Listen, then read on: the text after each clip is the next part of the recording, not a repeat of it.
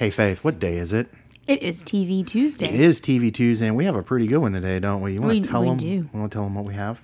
We are talking about The Haunting of Hill House. Ooh, The Haunting of Hill House. Have you ever been to Hill House? I have not. I haven't either. Do you know who has been to Hill House? Who? The characters from Clue, because that was the name of the mansion in Clue. They named it after producer Deborah Hill, but this one's a little different, isn't it? It's a little different. So, The Haunting of Hill House. This is a series from Netflix that premiered on October 12th, 2018, and is based on the classic 1959 novel by American author Shirley Jackson. The novel is widely considered to be the greatest haunted house novel ever written and was called one of the finest horror novels of the late 20th century by Stephen King. But Faith, what does he know? Right. Did you ever read the book? No, I was actually just about to ask you if you've read it. I seem to recall reading it maybe middle school or like freshman year of high school on my own. It wasn't required reading. Now, what was required reading was The Lottery. Did you ever read that? I don't believe so. That's a great. She's most famous for The Haunting of Hill House and for The Lottery, and she wrote some really great stuff. Shirley Jackson is a really good writer. So this novel was made into a very good 1963 film called The Haunting, which was directed by Robert Wise. He's the award-winning director of such films as The Day the Earth Stood Still. We need to do that one on the show. West Side Story, not my favorite. I'm not a big musical guy. The Sound of Music, and one I do like, Star Trek: The Motion Picture. And a not as good 1999 film starring Liam Neeson, Catherine Zeta-Jones, Owen Wilson, and Lily Taylor.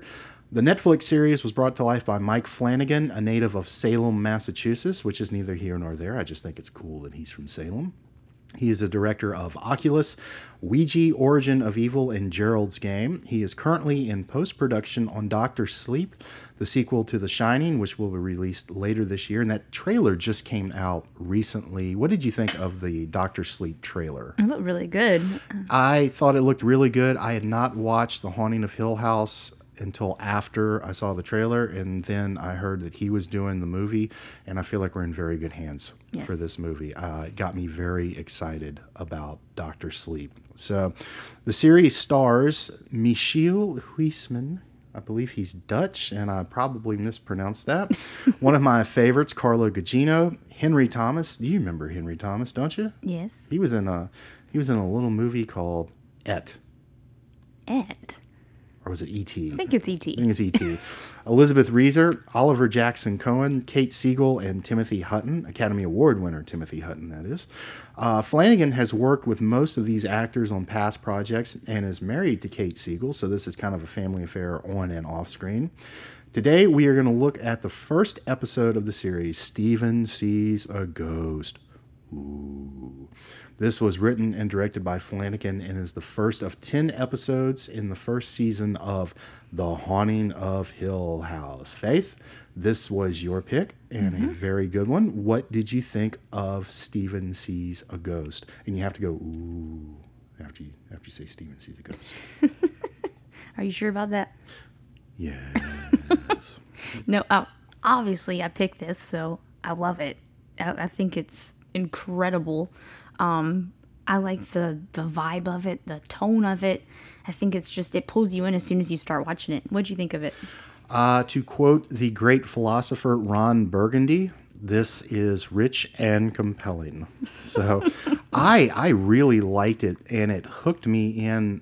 It took about 10 minutes for it to really hook me in, and once it did, I was definitely in. I felt like in those first 10 minutes, maybe it was just going to be another, I've seen this. I know how this is going to go. I didn't feel that way with this material. I really, really enjoyed it. So let's go ahead and get into it. And I want to start with the tone. One of the hallmarks of the novel is that it relies more on terror than horror to get the chills going. And for me, this show really nails that tone. There are parts of it that are just absolutely chilling and terrifying, and I would get the goosebumps that started in the little toe and went all the way to the top of my head. So what do you think of the tone of the show? Did it make you scared? And do you have any favorite fright moments from it? Yeah, I mean, I think the tone is brilliant. I think the past scenes, like when they were younger, has like a nice grit and darkness and creepiness to it just because of that house. The lighting is really good. That soft lighting that they have in the house, and it's dark. The set design is great on it. Exactly. It really looks good, and it's a great story too. So you real That's quick, the I'm thing. interrupting you. Yes. You asked about, favorite kind of creepy moments. What do you have?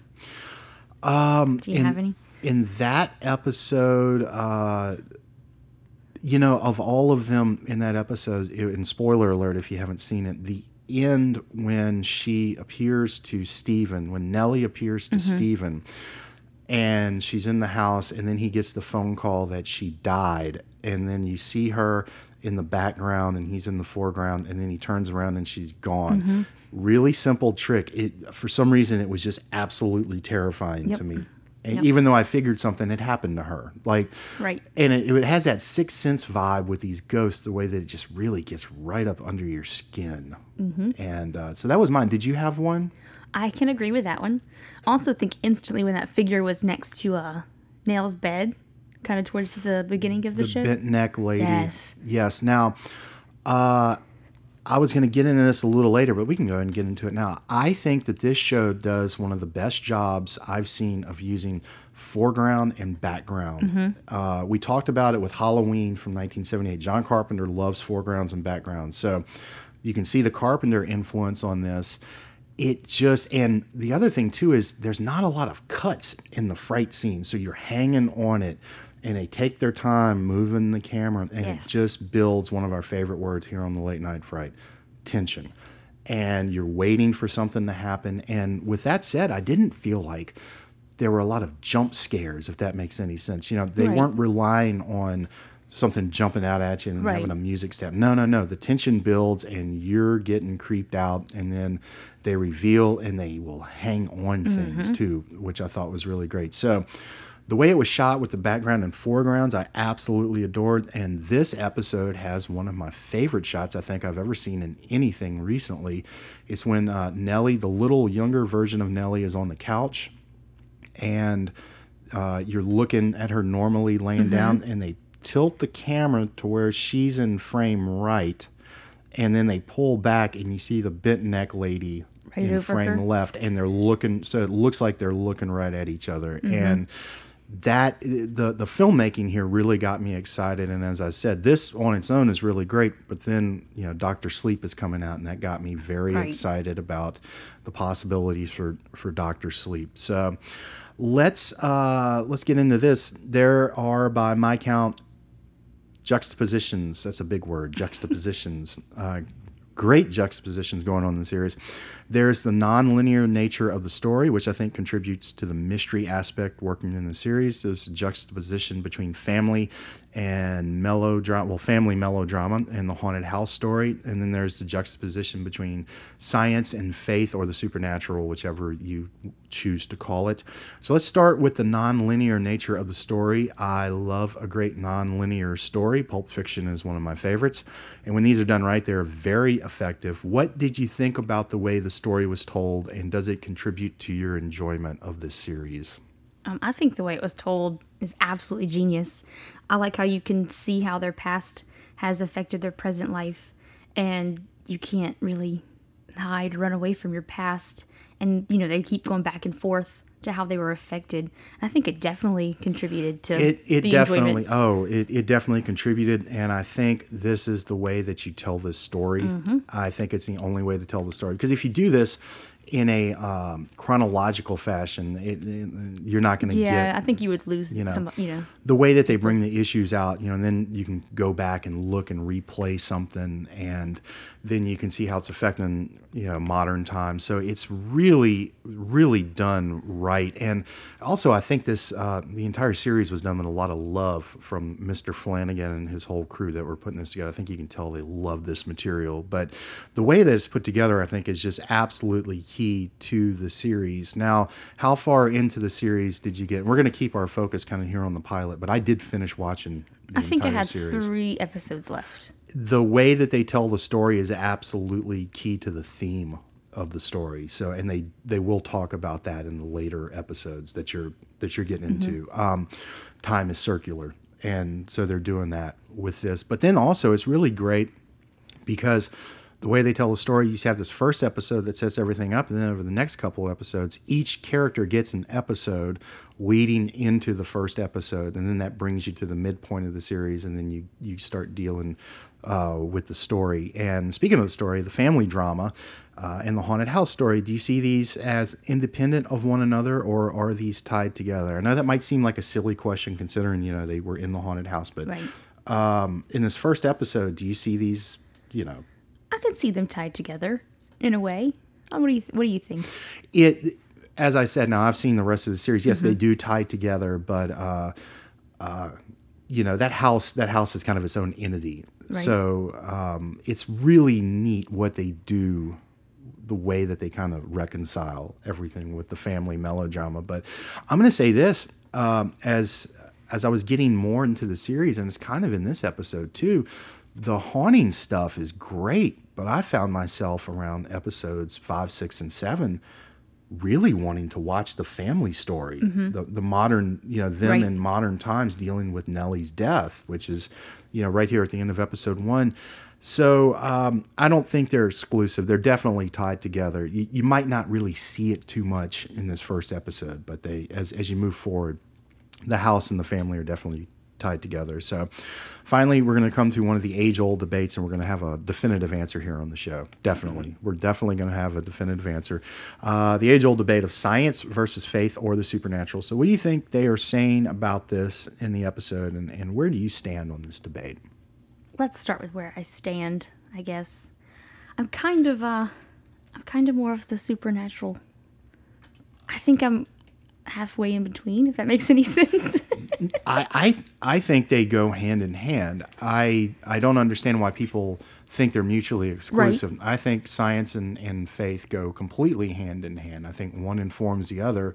I think you have to have both to kind Absolutely. of, to believe in both of them. I think you need both of them to believe in at least one And of them. to go off on a little tangent, not a tangent really, but kind of off of what we were talking about, the people who are so into science, and kind of poo-poo on religion or faith or the supernatural things, kind of adopt science as a religion in itself. So it's kind of an irony of life, and that's not a knock on people out there, But I think they go hand in hand, and I think faith and skepticism go hand in hand too. I think this is a duality that we're living in here, but.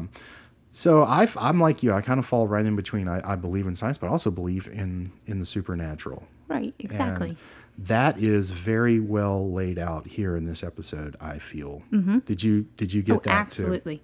Absolutely. Now, I don't feel like they followed through on that too much, even though Stephen is a skeptical character. But it's more prevalent here in this episode, which is kind of his episode to start off with. So that's okay. But it's an intro. It is there, and they really do kind of go for it and have some neat thoughts on it. So, do you have anything else about The Haunting of Hill House first episode? I don't think I do. So let's get into it. Favorites, just anything that really sticks out to you from this episode. Like I said, I love the look of this show. I love the way that the house looks, the lighting, the camera angles.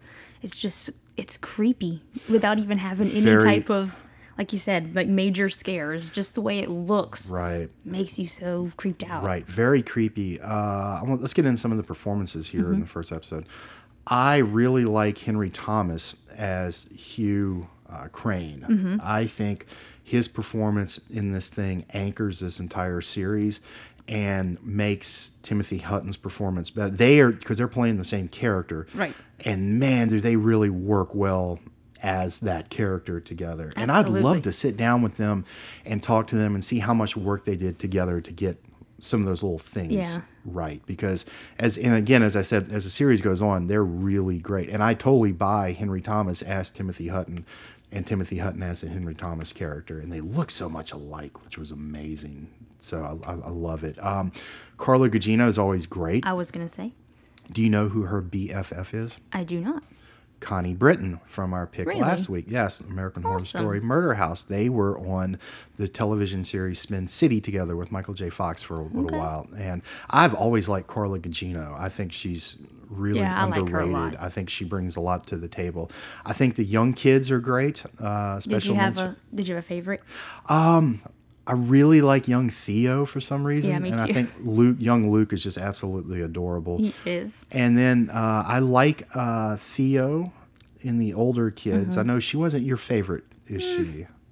She's not my favorite, but I don't hate her. Yeah. I just, like I said, I really enjoy the series, and I highly recommend it for anybody out there who likes, being scared. That's the thing. It'll scare you. It will. As I was watching the series, I would get goosebumps. It really did chill me in some parts. And it was one of those good chills we talked about in Matinee. I didn't cover my eyes, and then after it was done, I was like, I'm glad I made it through that, Did you have any nightmares? I didn't have any nightmares. It did take me about 30 minutes to go to sleep because I'm not being funny. I would open my eyes like, I don't want that tall guy in the top hat to be in my room looking for his hat with his cane, So He is pretty creepy looking. it's really great. It's a really great series. I highly recommend it. Season 2 is coming in 2020. And as we said, Mike Flanagan is doing Dr. Sleep. And I am so excited for Dr. Sleep now. I was too. on the fence with it. Saw the trailer, liked the trailer, and then still, apprehensive, but heard he's doing it, and really hope that they get that together and do a good job on it. So, Haunting of Hill House is available on Netflix. Watch it. Absolutely. Let us know what you think. So, Faith, anything? I think that's it. I think that's it for me too. So, I am Dan, And I am Faith. and we want you to keep your monster on a leash. We will see you on the other side.